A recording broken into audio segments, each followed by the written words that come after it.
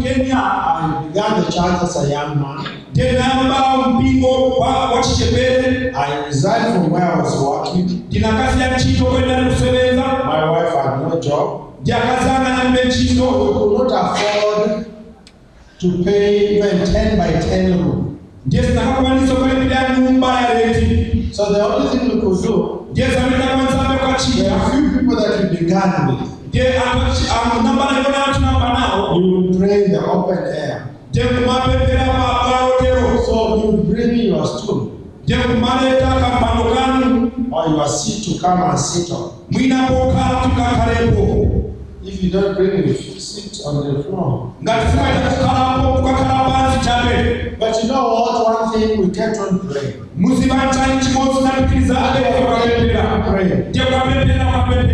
are wondering. You know, sometimes when you pray to my people, ask, could there be a problem?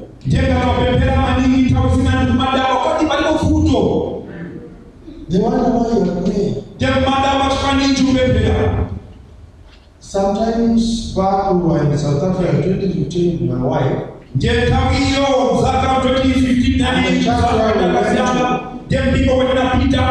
just pray for 5 minutes and okay. There's lots of food everywhere. And people eat and eat and eat. You know, they are so big, even the pastor. So when I'm in their meat, I look like a small baby. So when we go to pray, we are used to prayer. We to pray and pray and pray until everybody is silent, just listening to us now. Then when we go back, the person will ask me. By then I was good at the gospel. He asked, what is it? We have a problem.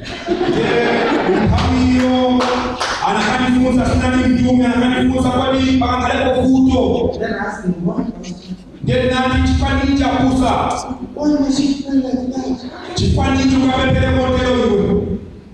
So to them, because there's food, there's money, there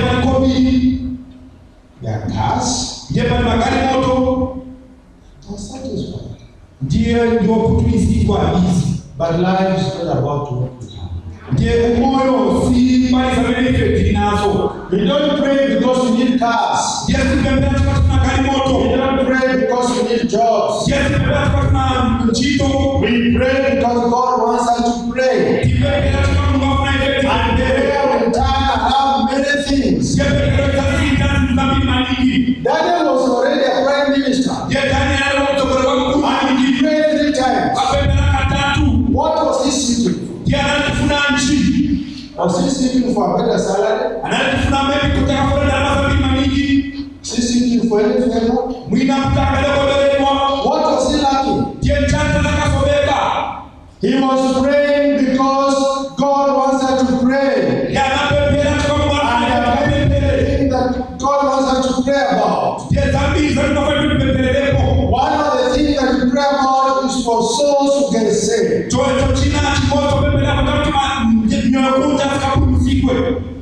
Amen. And there's no any other way you can do it. You know, sometimes as leaders, as pastors, as preachers, we want to make it easy for believers, for Christians. Tell them just send the money and relax. We are praying for you. That's a lie of the devil. Everybody must pray. Everyone has to pray. Because there are some battles that it is only through your prayer that you can win them. Pastors, you have a position. You have your place. You must pray. You must learn to pray. Because prayer is very important. Number 2, no one is ever too busy, too blessed, too successful to pray. No one is ever too busy, too blessed, or too successful to pray. You may have a busy lifestyle, and you may be a very important person. Busy lifestyle, very important. Flock into your office, calls everywhere. I used to stay with my uncle, was a rich man. Very rich man. So was ever on phone. Sometimes you find him holding uniforms and he's just going around in his seat like this.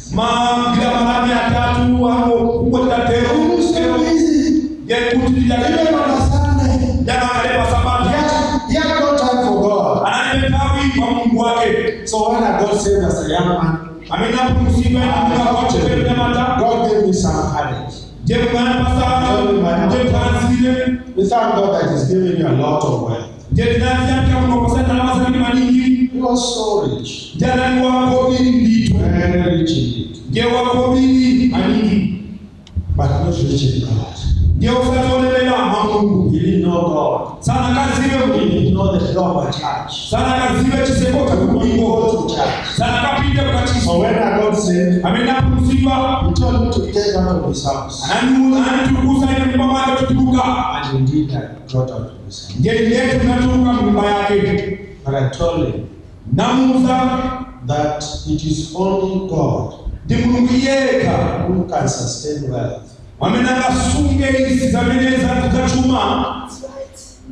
Today he has nothing. And then he had 10 saloon cars, 2 Mercedes-Benz, Range Rover, all these big cars.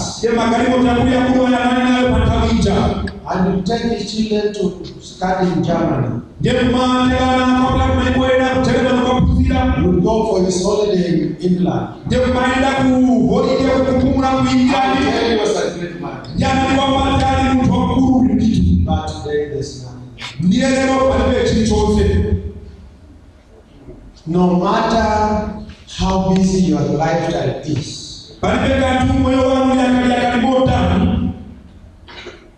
you must purpose to pray.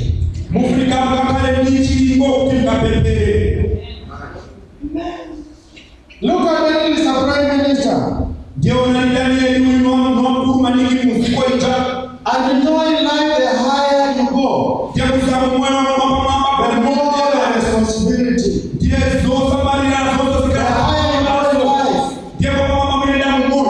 Sometimes back when we began the church, we had little work to do. We visit the few members and we are done. I was just wondering, now there's nothing that I need more work, but there's nothing to do. But today I realize that I'm so busy. When you get into the office, people just flock in. But I say to myself that in the midst of all these commitments, you must find time to pray. So what you normally do with my wife, sometimes our daughter joins us and our boys. We do go for overnight prayer meetings. Just the few of us. Every Monday night, we pray the whole night. And every Thursday night. And when we finish, we don't go to sleep. My wife goes to work. She's a school principal. A big school that has 800 children.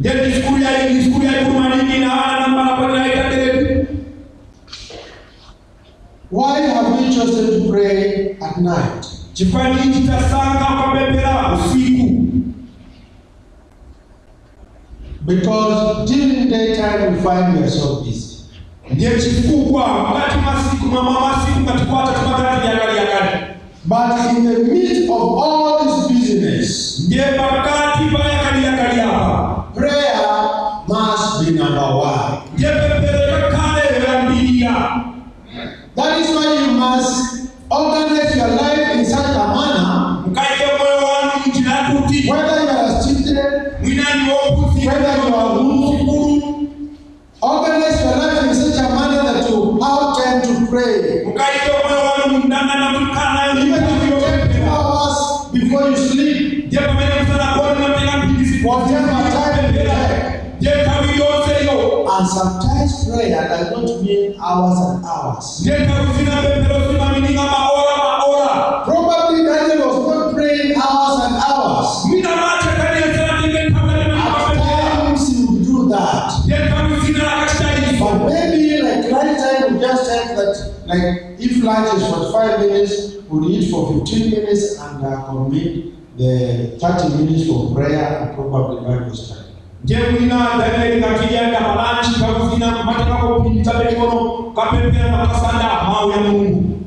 Prayer will keep you on the cutting edge. You know why sometimes we go down? There's a lot of challenges at the places for our work, or in our business, or in our education, because of reduced level of prayer. But we live in a world of competition. We live in a world that everyone is trying to push up. And for us believers, the way to push up is to pray. Prayer will keep you at the cutting edge. Prayer will keep you up there. Because you know, the higher you go, there are lots of danger. You know, as you rise, sometimes you rise alone. And the rest of people are down here.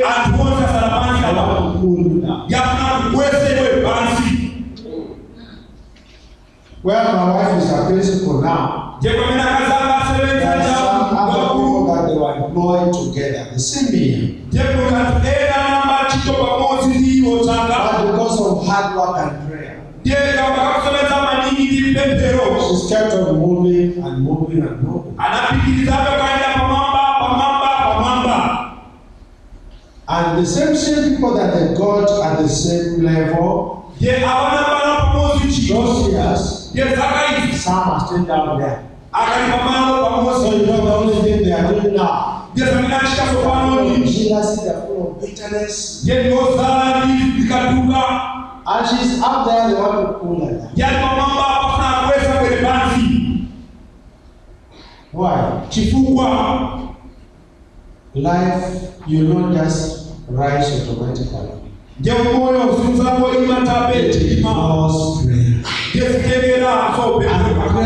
is hard work. Prayer is hard work. That is why many people do not want to pray. It is hard work. Number 3. Prayer is the source of our power and protection. Prayer is the source of your power and protection. You must realize that it is prayer which releases the power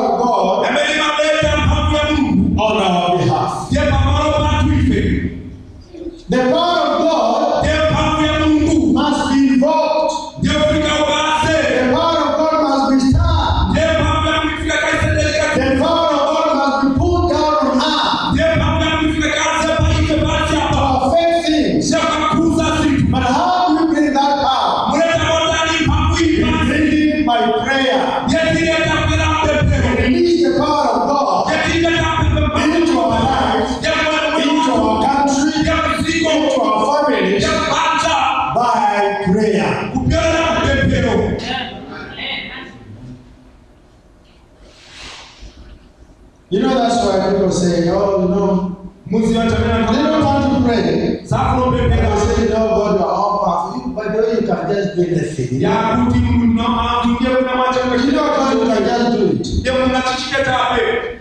Yes, it can do it. It can do all things. But it won't do anything until you pray.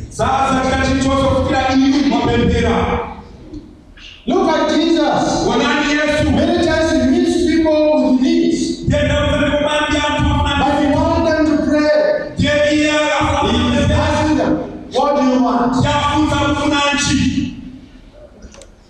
In other words, he says, can you pray? Can you talk to me? Oh, but you just know. No, I want you to talk to me. So that I may release my power. That you may be healed. So prayer releases the power of God. The power of God is just hanging around. Seeking for someone who may invoke that power. That's something happen. But people don't pray. So there's no change. So it looks like God is powerless.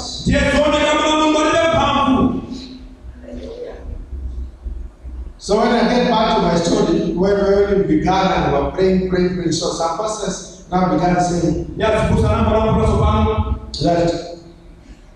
let's see what will happen to these people. Because we continue to grow little by little. We acquire a small place, and people will come, young people will come. We walk around the place and we were just at the police station. So people would pray and the church was praying. And those who don't even believe in prayer with us will say that we'll see what will happen. What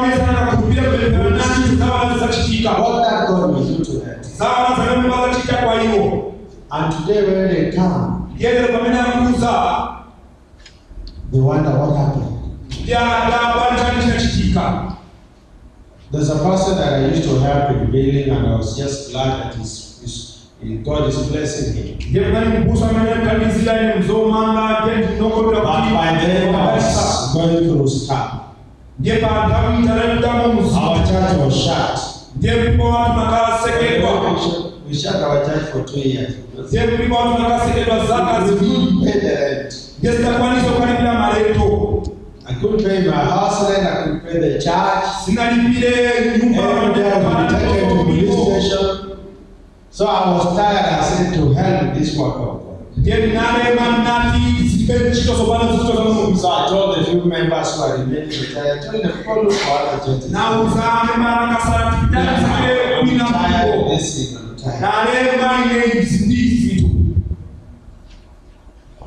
And so, but God being God, after some years, we began again. So I went to see this pastor because I had no choice. So I went just to help him do building and those manual casual work. But after some few years, I met him. I told him, Pastor, you can visit us and see what the Lord is doing. So he was a bit hesitant. So I told him, I'm going to pick you in my car. You know your car. So I went and picked him. We reached our place. The gate was open. We got inside the building. I took him to the first floor and I was taking him around. Then he asked me, whose building is this? And I told him it's ours. Then he said, you ask for wine. Then I told him, but you've been praying, Pastor. Ndiye namuuliza kwa kama pepera kugusa unani? You've been praying. Takati pepera. And he felt so bitter. Ndiye anaamba kwa kumudisiwa. This never come back again. Sana kwereso. And we are not far away from each other. Ndiye sikutani maningiye. But he was way ahead of me. Ndiye anaamba kwa sokoro paine maningi. But because of prayer, Ndiye kama tupata pepero. we have done exploits. Ndiye katika sikuru zote yanapo. They can't understand. Sana They pepere. can't take it. Sana sitenge hizi. That is what prayer can do. Ndiye kama pepero ikachite. Prayer will bring the power of God Pepero ikaleta pamu ya Mungu. and releases whatever you need. Na kaleta zizote zanakufuna. Amen. Jesus knew the power of prayer. Ndiye Yesu anasema pamu ya pepero. That is why he spent long hours Yesu katakana pamu ya pepera. praying. Ya kwa pepera. Already Jesus was a miracle worker. Ndiye kale Yesu anatuchinja He is zote. God. But why would he spend nights Ndiye kwa ntabu usiku.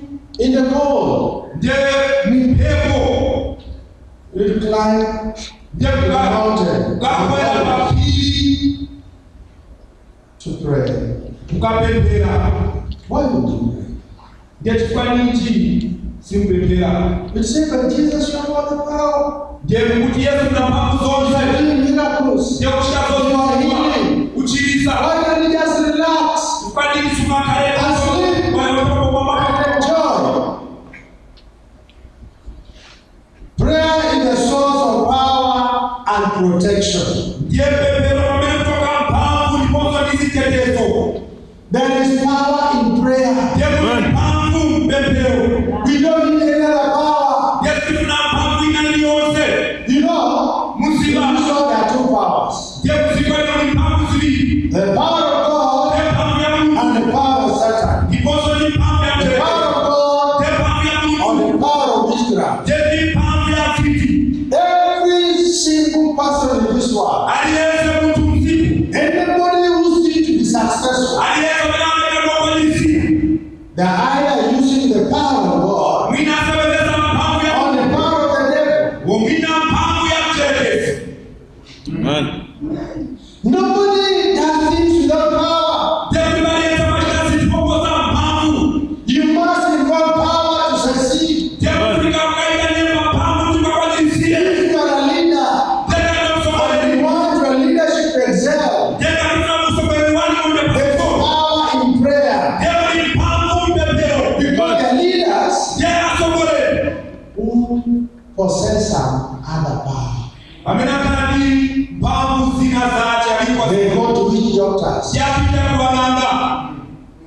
Oh, you don't have witch doctors in Zambia. Mwina mkibana anga mzambia. We have. You have them. Mlinao. And those who give things like something.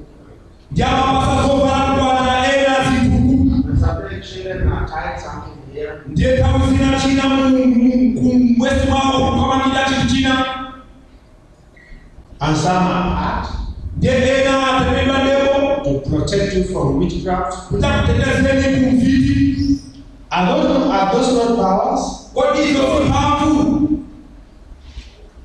There are only two powers. Kutabe pamu. And everybody needs power. Yali eza kuna pamu. Any family that wants to succeed, you need power. Amen. Mpata yote na kwenye katika And pamu. those who are powerless Ndiye yote pamu. are being controlled by the power. Ndiye asogolezwa ni iwa ni pamu. Those who are powerless Ndiye yote pamu. are left there as poor people. Ndiye akapo usiwa. People can do nothing. Ameleza na kiti chote. Are not influenced. Ndiye ameweza kwa watu Because chote. they have no power. Chikabule pamu. Power will cause you to be influential. Ndiye pamu inaleta mkanaokoka.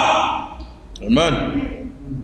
So there is power in prayer. Ndiye pamu pepeo. And you don't need any other power. Yesu kuna pamu yote. Prayer will cause you to be powerful. Ndiye Prayer will cause you to succeed. Where others are failing, you will succeed. In that business,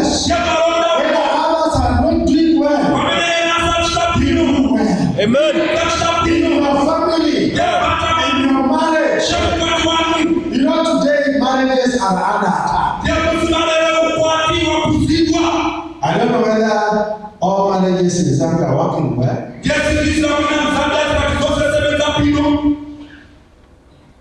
Marriages are under attack. There's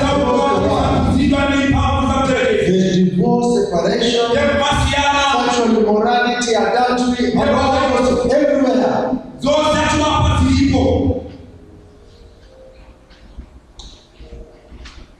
We need prayer. Amen.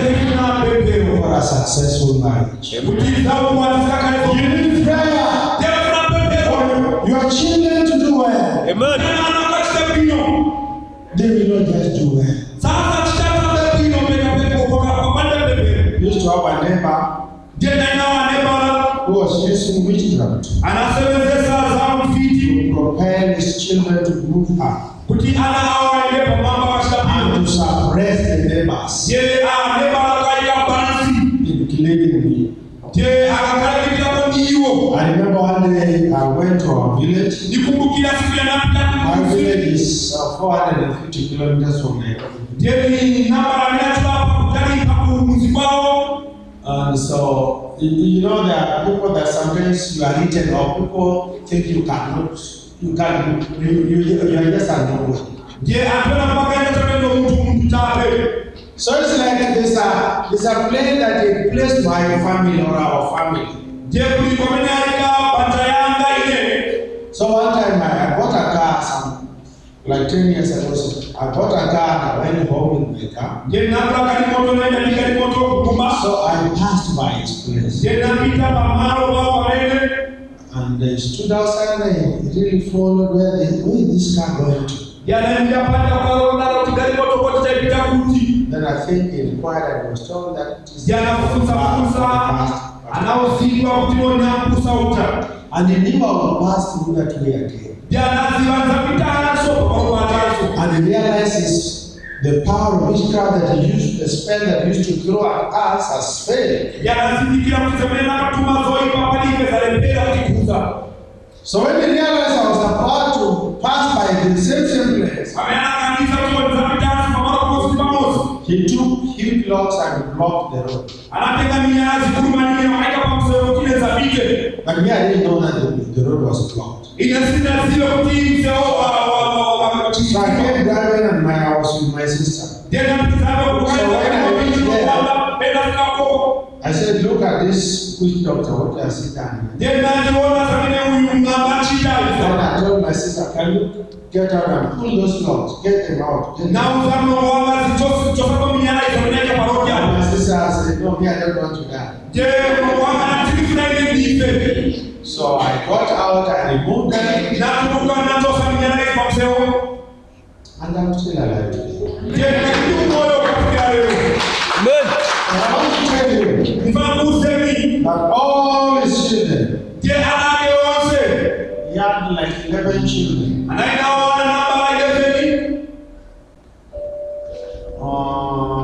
Almost 8 have died. Last his wife.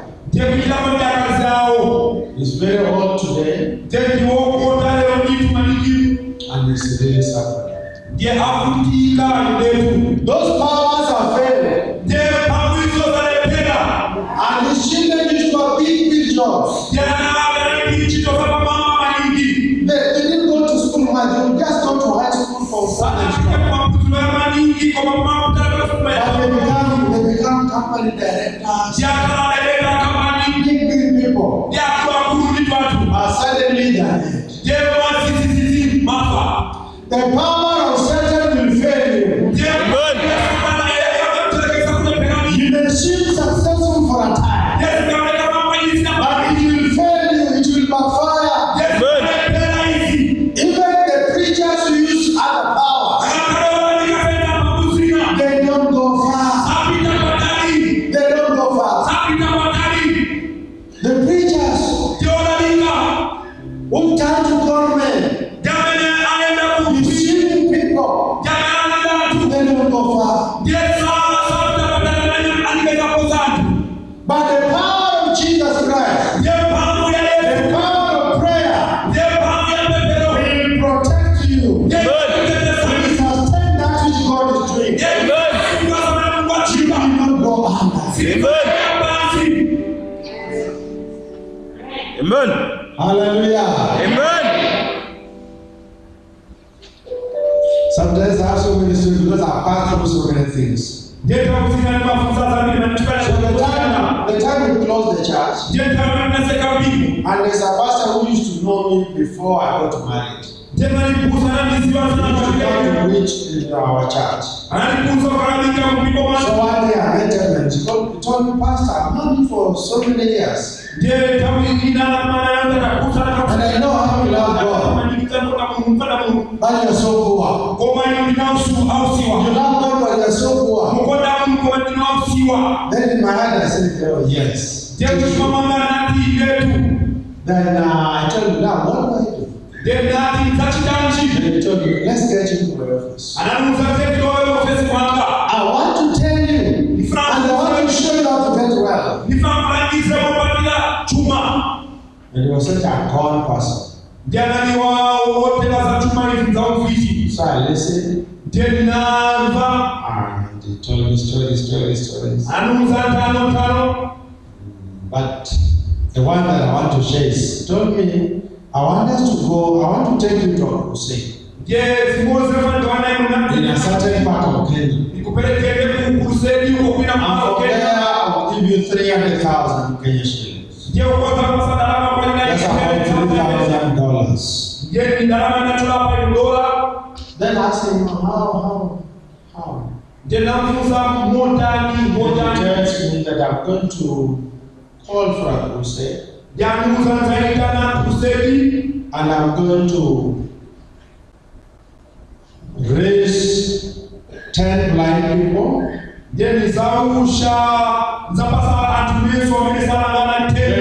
After calling these 10 blind people, I will heal 2.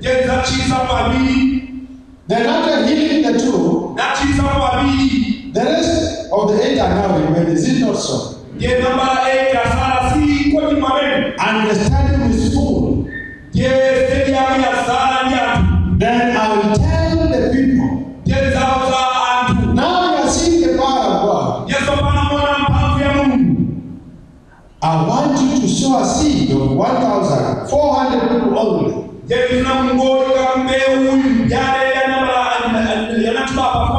400 times 1,000 is 400,000. That is $4,000. Then he tells me that I'll give you 3. Simply because I want you to get out of poverty. Then I asked him, why are you going to get this 10 blind people? Then he used to be these preachers with big words saying, don't worry, just sit down.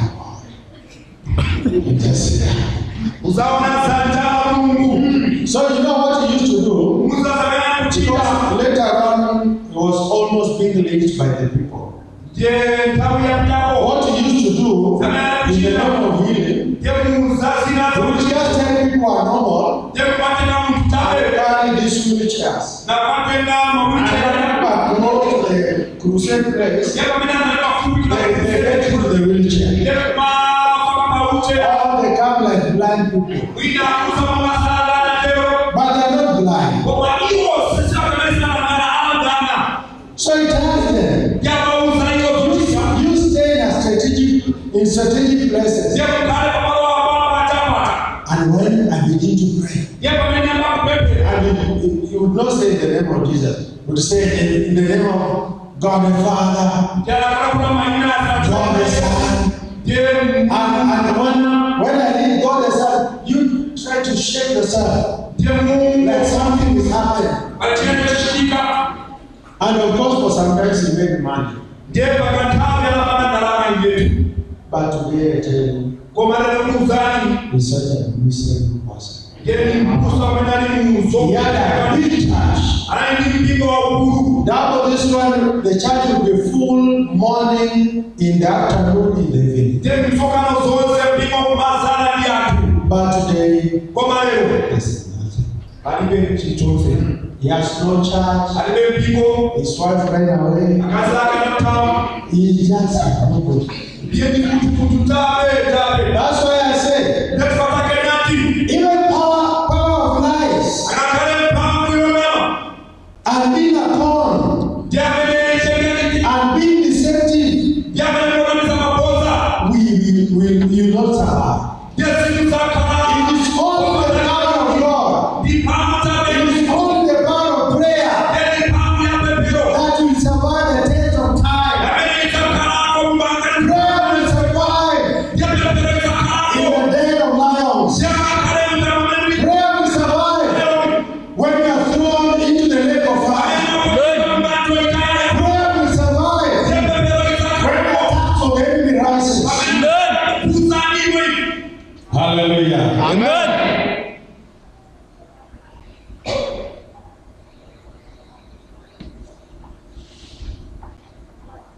Prayer will protect. Amen. You know, many people become afraid when you have nothing. You have nothing to fear, really. Even the church people. I remember those days that we used to have a wooden door as our door in the church. There was nothing in the church. So even if you kick it, you get nothing. Only desks, benches. But today, should you break that door? I tell you, you take things worth thousands and thousands of money. So as people acquire things, as you rise in that position, in those positions at the place of work, as your business blossoms, you begin to fear. Is it not true? You feel you are not so safe.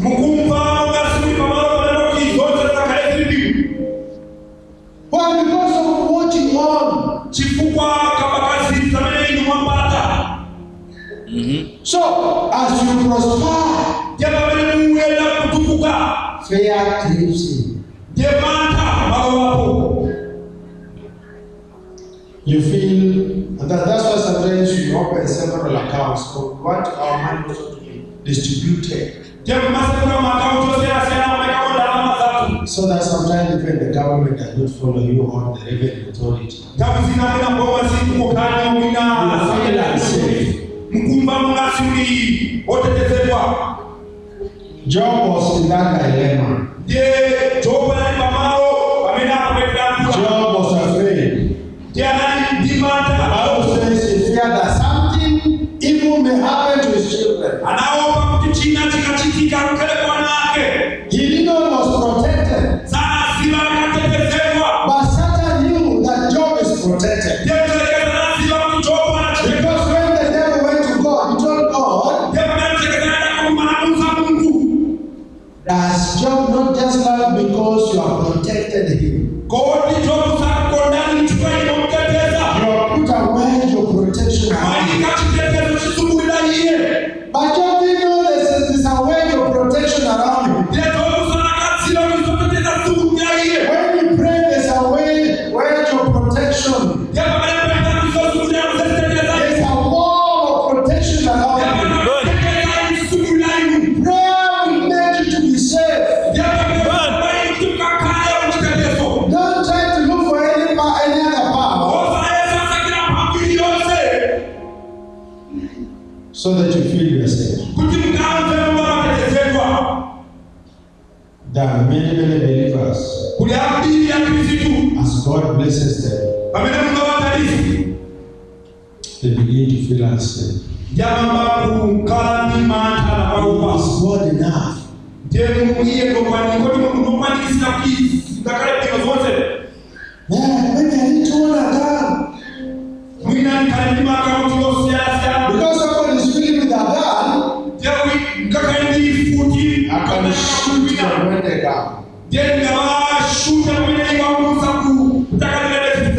You don't need a gun. You need the power of prayer. Amen. Prayer will protect you.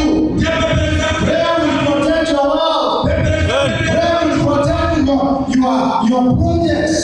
You don't need to fear. Go build that house. Do that business. In the name of prayer.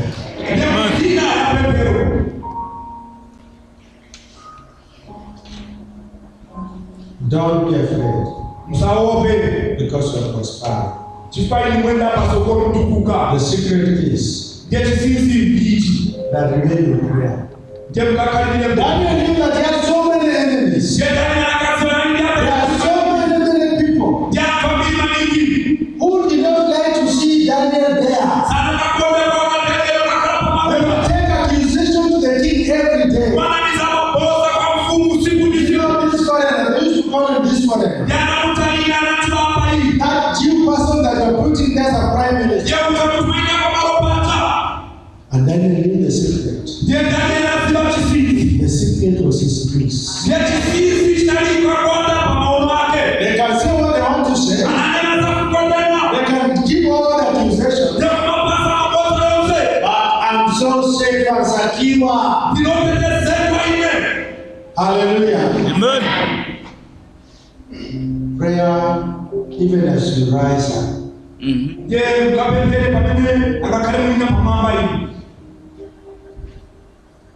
I see you rising up. Amen. I see you rising up. Amen.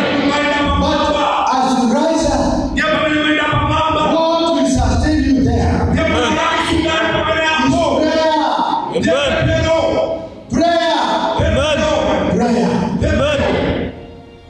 Me what sustains me is prayer.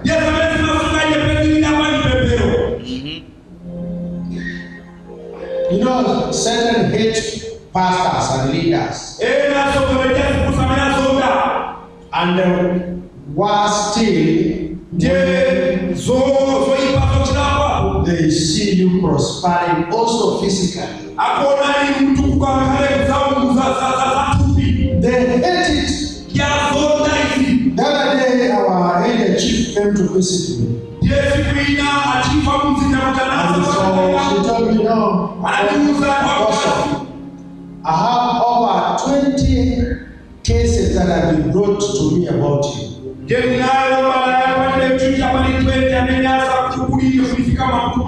Always accusation. You know we've been building, but now we finished. It's a big building, 4-story building.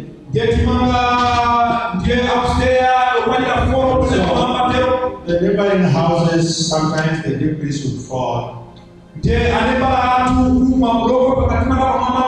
we always hire somebody to clean. But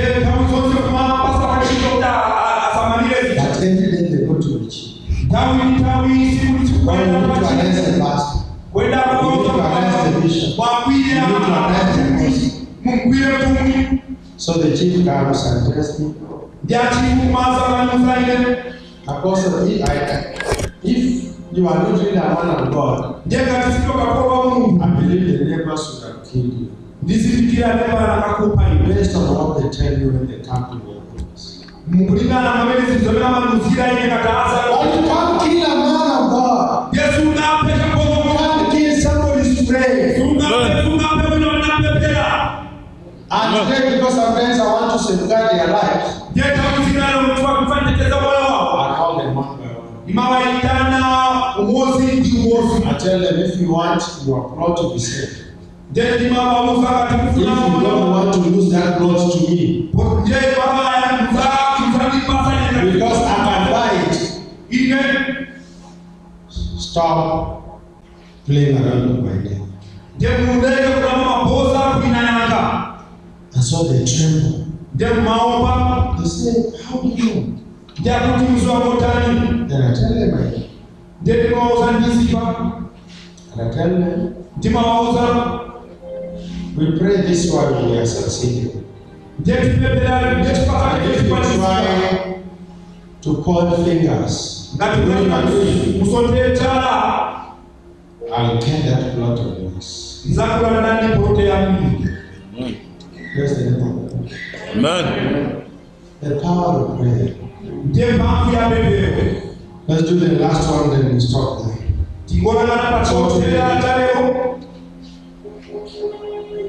Daniel was protected. The lions could not eat him. When you pray, the lions of this world, demons, people around you, some desire to crush you. But as you pray, God pushes them away. When will you get hold of this person? They can't get to you. They can't get someone to praise. Many times I've been attacked, and people have been planning to attack.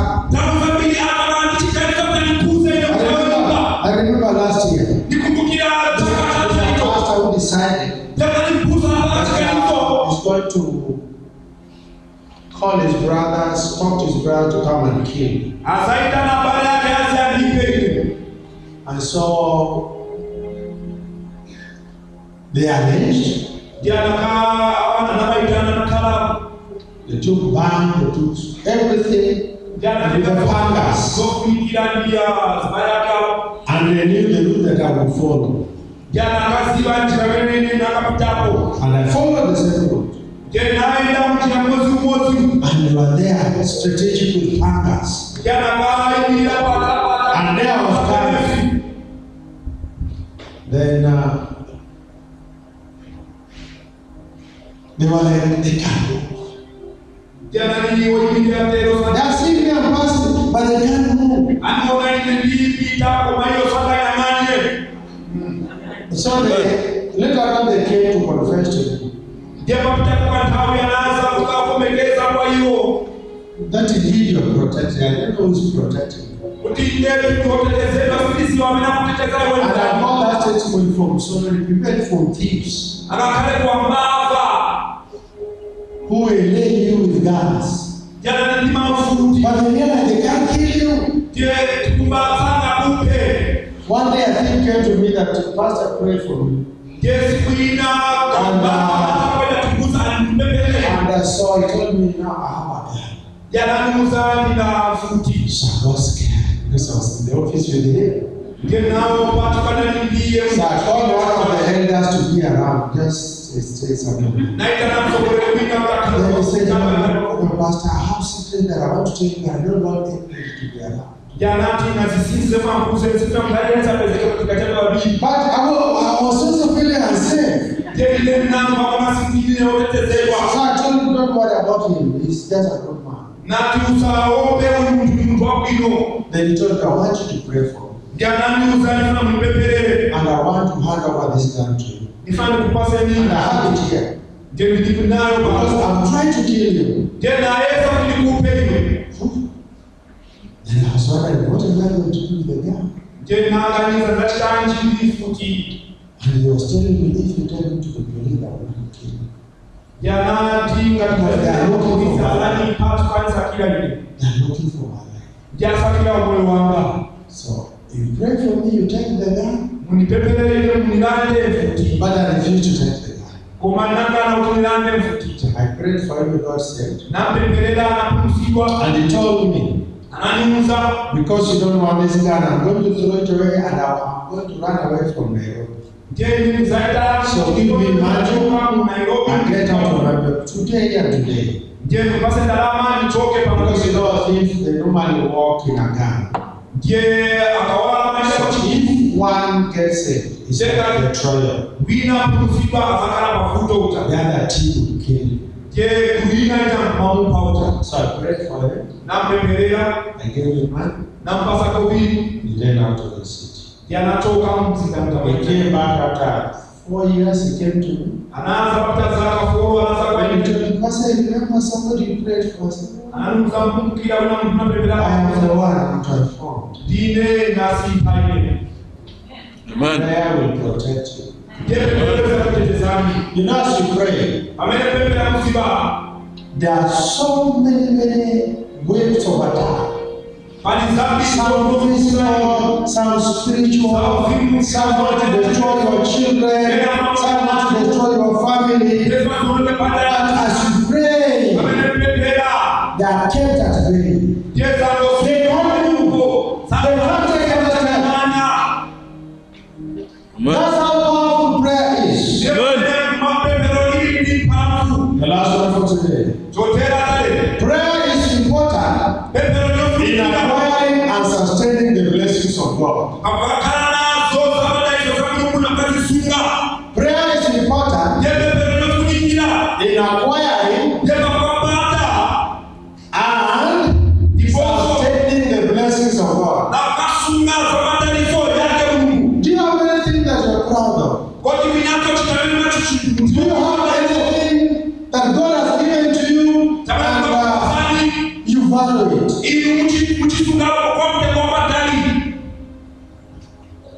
It is only through prayer that whatever you have will be sustained. That which you value.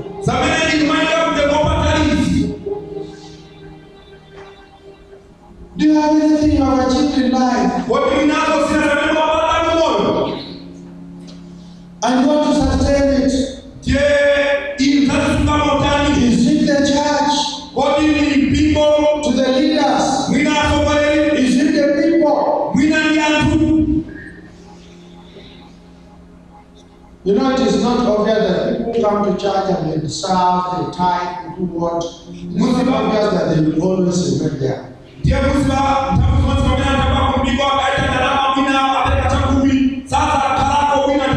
Satan is also eyeing on them. Satan wants to snatch some away. Either by sliding or going to whichever place. But if we value anything that we have achieved, prayer will sustain that blessing. Prayer will sustain that God's grace in your life. Prayer will cause you to achieve even more and more. You know, the funny thing in the life that whatever looks so valuable today, maybe you just bought a brand new car with the latest number plate. It looks so wonderful. It looks so beautiful. You have built a good house.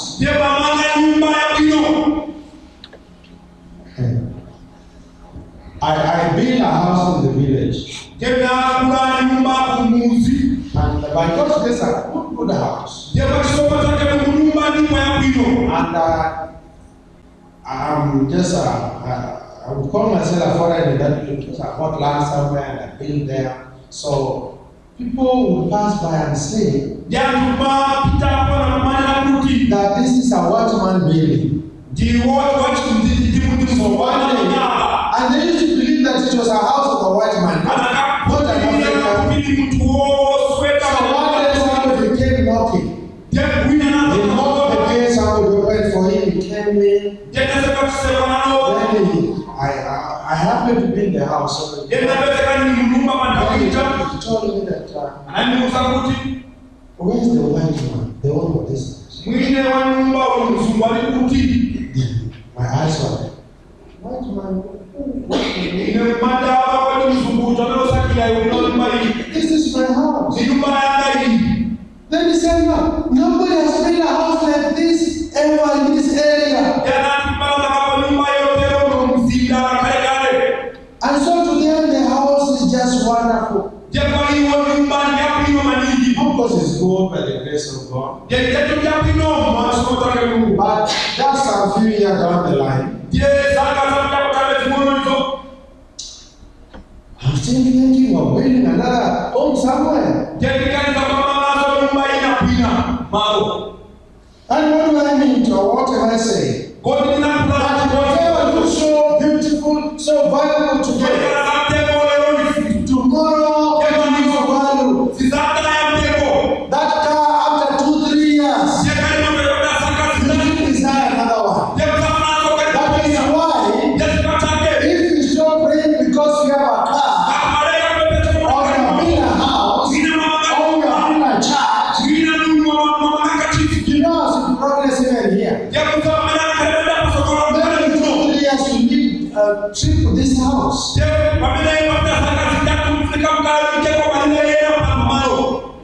Those are the mysteries of life. That's why you want to settle. But as you continue to trust God and to pray, you realize you have nothing to settle for. So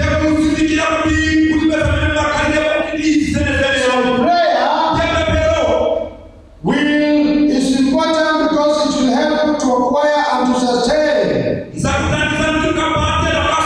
the blessing that God has given to you. And not only to sustain, to keep on moving. In 2-3 years, if you have a car, you need a new car. That house will need to be renovated. But if you don't pray, that house will look horrible in 10 years' time. That car will be ever looking for a mechanic to repair it.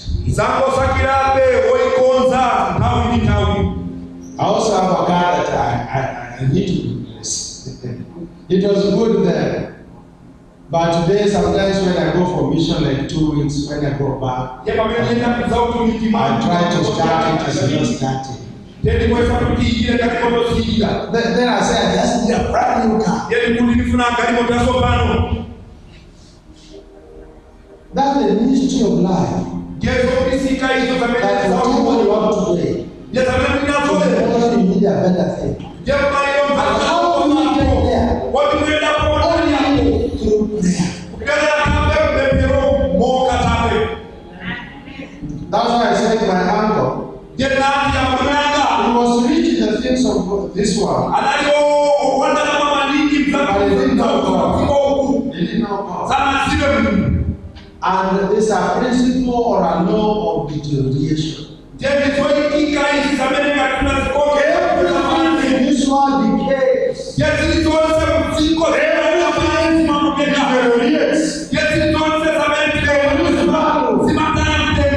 So if you ask deteriorates and you are not praying, how will you acquire better?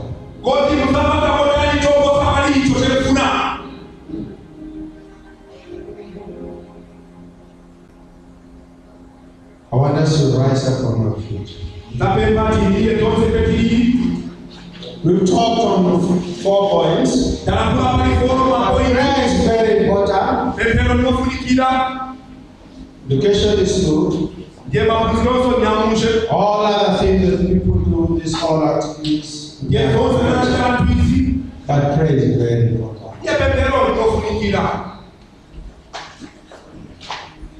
And number 2,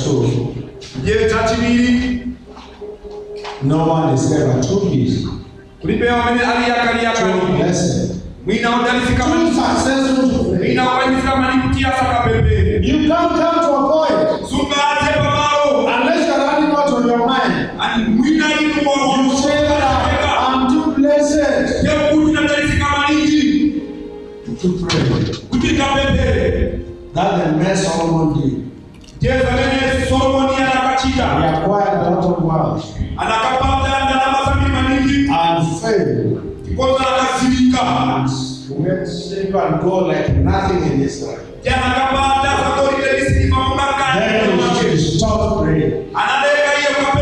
When he stopped praying, then he began acquiring women. Money every day. And they began to worship their gods. Because he came to a point where he saw his successful and beautiful.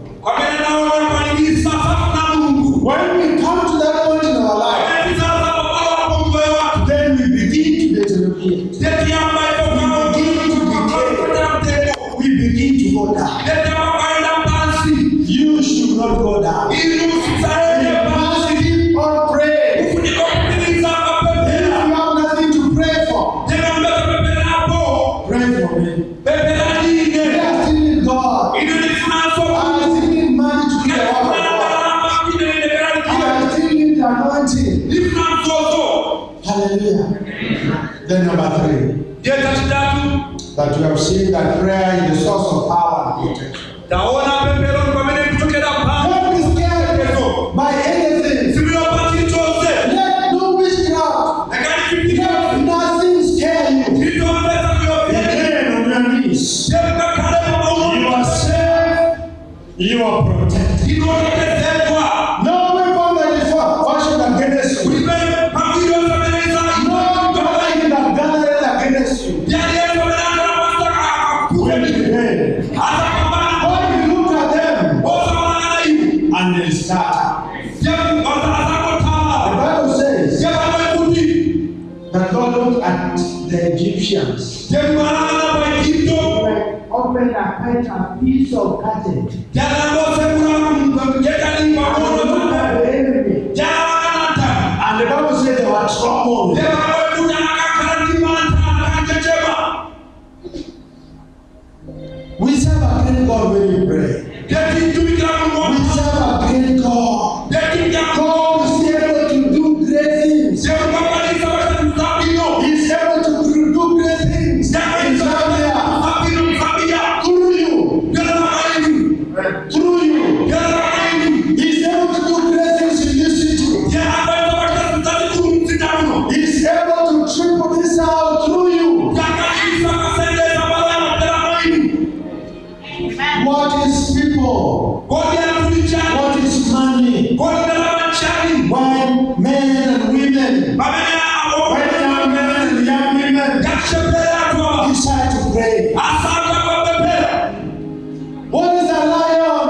Jeko ni karamu. What is fire? Kodi moto nchani. When you begin to pray, Bamene ako pepea. prayer will quench all the fire. Jeko ni kasi. Prayer Mutose. will guard the mouth of lions. Jeko ni kasi. Prayer will keep the enemy at bay. Jeko ni kasi kaya amtani. That's what prayer does. Jeko ni pepea kichika. Hallelujah. I want us to lift our hands Ifati nyema tayari tuose. and just make a commitment. The Lord, I want to pray. Mungu sipele. Not just today, but I want to have a prayerful life. Ifani kaidi moyo wa I pepea. want it to be a custom. The Bible says it was a custom. Ukale kaido. It was a character in Daniel. Lele kaido kwa It was something running in his blood. I want prayer to run in your blood. Wherever you are. Yeah, I always pray. Even in the plane. Thank God for the mask. You know when you have a mask and your friend, nobody sees your mouth. I really enjoy having a mask. Even when I'm walking, I just somebody may think I'm a madman. But the mask is covering me. Lift up your hands and tell the Lord, that Father, I want you to repeat this after me. Say, Father, in the name of Jesus. Thank you, Lord. And you're calling me, me myself, to pray.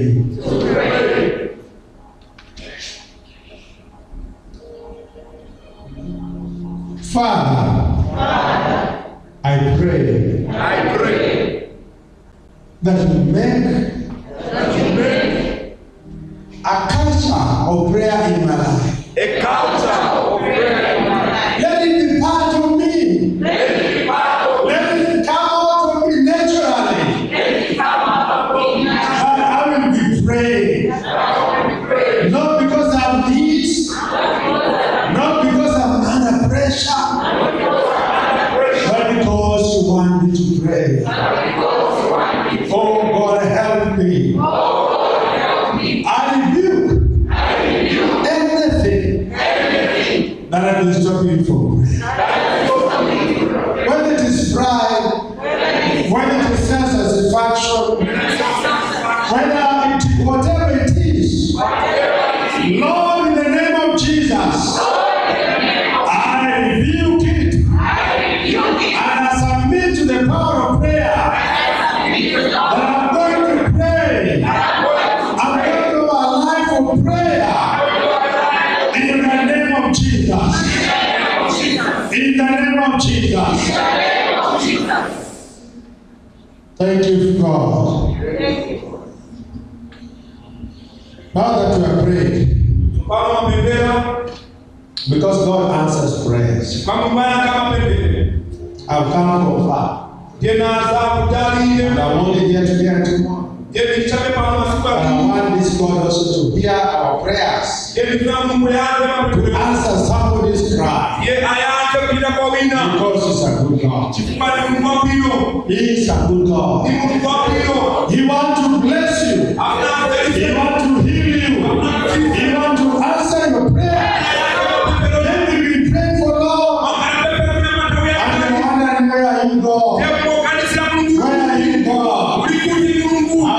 Today that God is here. He wants to do good. The Bible says that He went around doing good.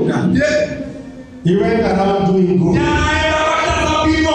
So, how so I to pray for you?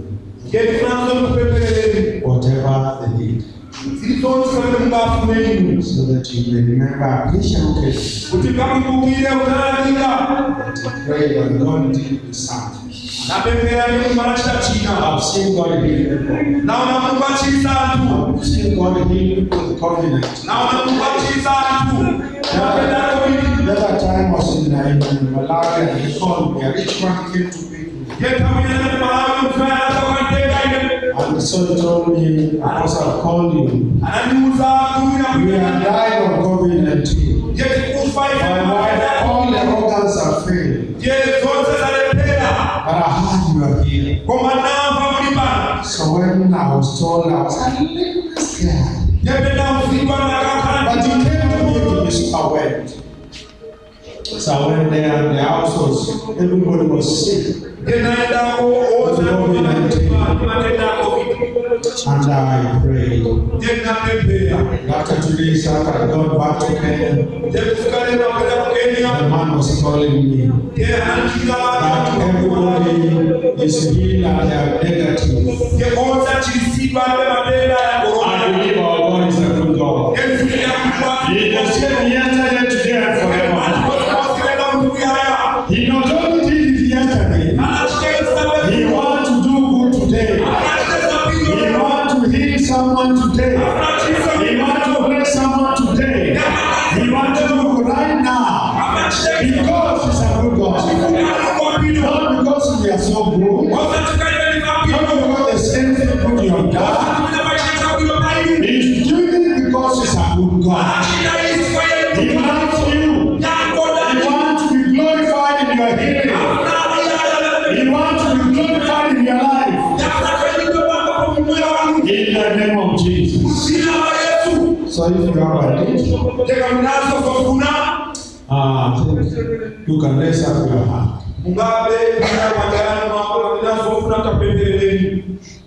God will touch you right away. You do that because of the COVID-19 things and everything. And the rules you don't stop God from healing. If you don't stop God from doing what you want to. So lift up your hand as you pray. When it does, go to you, tell the bishop. God, my joy. God are healed. God are saved. God are delivered. The glory to turn to Him. Father, thank you for the hands. Thank you because you are healing Jesus. You are a miracle worker. You say, come unto me in the day of trouble, and I will answer you. I will deliver you. God, we are calling you in the day of trouble. Oh God, it could be a midnight to that woman. It could be a midnight to that man. It could be a midnight to that young person. But today, Jehovah, we are calling you. Yes, God, that you answer that prayer. Father, in the name of Jesus, I rebuke that sickness. I rebuke that disease. I rebuke that trouble. I rebuke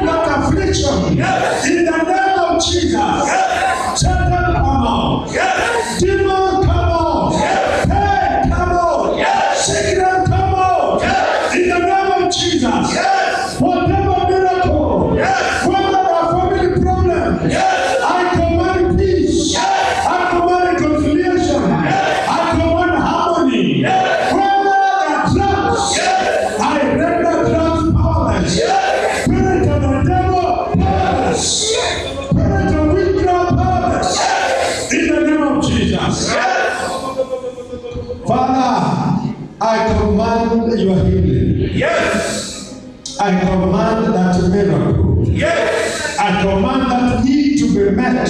Yes. In the name of Jesus. Yes. I command that need be met right now. Yes. I reverse the works of the devil. Yes. I dismantle the kingdom of darkness. Yes. In the name of Jesus. Yes. I break every chain. Yes. I break every yoke. Yes. I break every power. Yes. In the name of Jesus. Yes. Be released in the name of Jesus. Yes. Be loosed in the name of Jesus. Yes. Be healed in the name of Jesus. Be healed, my God. Yes. Whether you need money, receive it. Yes. Receive it. Yes. Receive it. Yes. In the name of Jesus. Yes. Father, thank you Yes.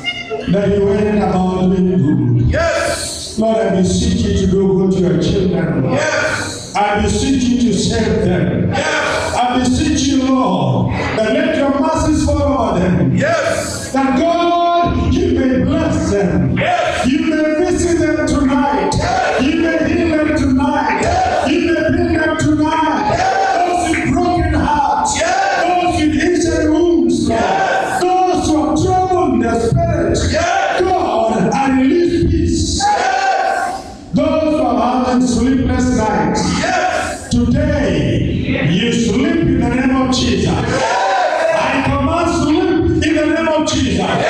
Those who are going under nightmares and demonic dreams, I rebuke those dreams in the name of Jesus. I rebuke those devils that come to torment you. I destroy their power in the name of Jesus.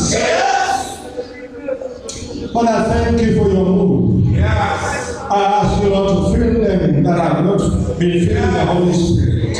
Fill them, Lord. Yes. Let them speak in new tongues. Yes. Let them be full of power. Yes. Let them power in the Holy Ghost. Yes. In the name of Jesus. Oh, my Katarabo Shikila.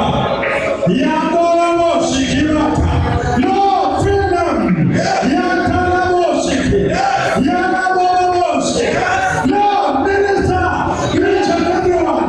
Minister to them, Lord. Refresh them, Lord.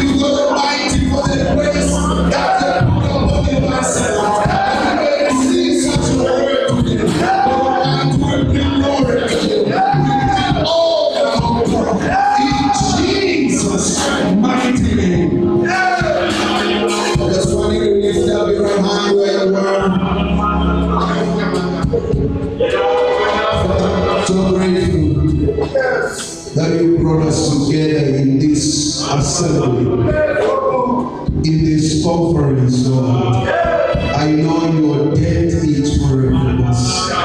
Release our prayer. Let your purpose be established in each one of us. Thank you for the testimonies we are here to receive in this place because you've already done it in our lives. We want to honor you, Lord. Mighty God, I release these your people with your hand resting on their lives. May the Lord go before you. May the Lord fight for you in whatever battle you encounter. Your children are covered in the blood of Jesus. Your family is covered. Everything that creates concern around you is protected by God. In Jesus' mighty name. Father, to you be the glory, the honor, and the praise. In Jesus' mighty name, we are praying and giving thanks.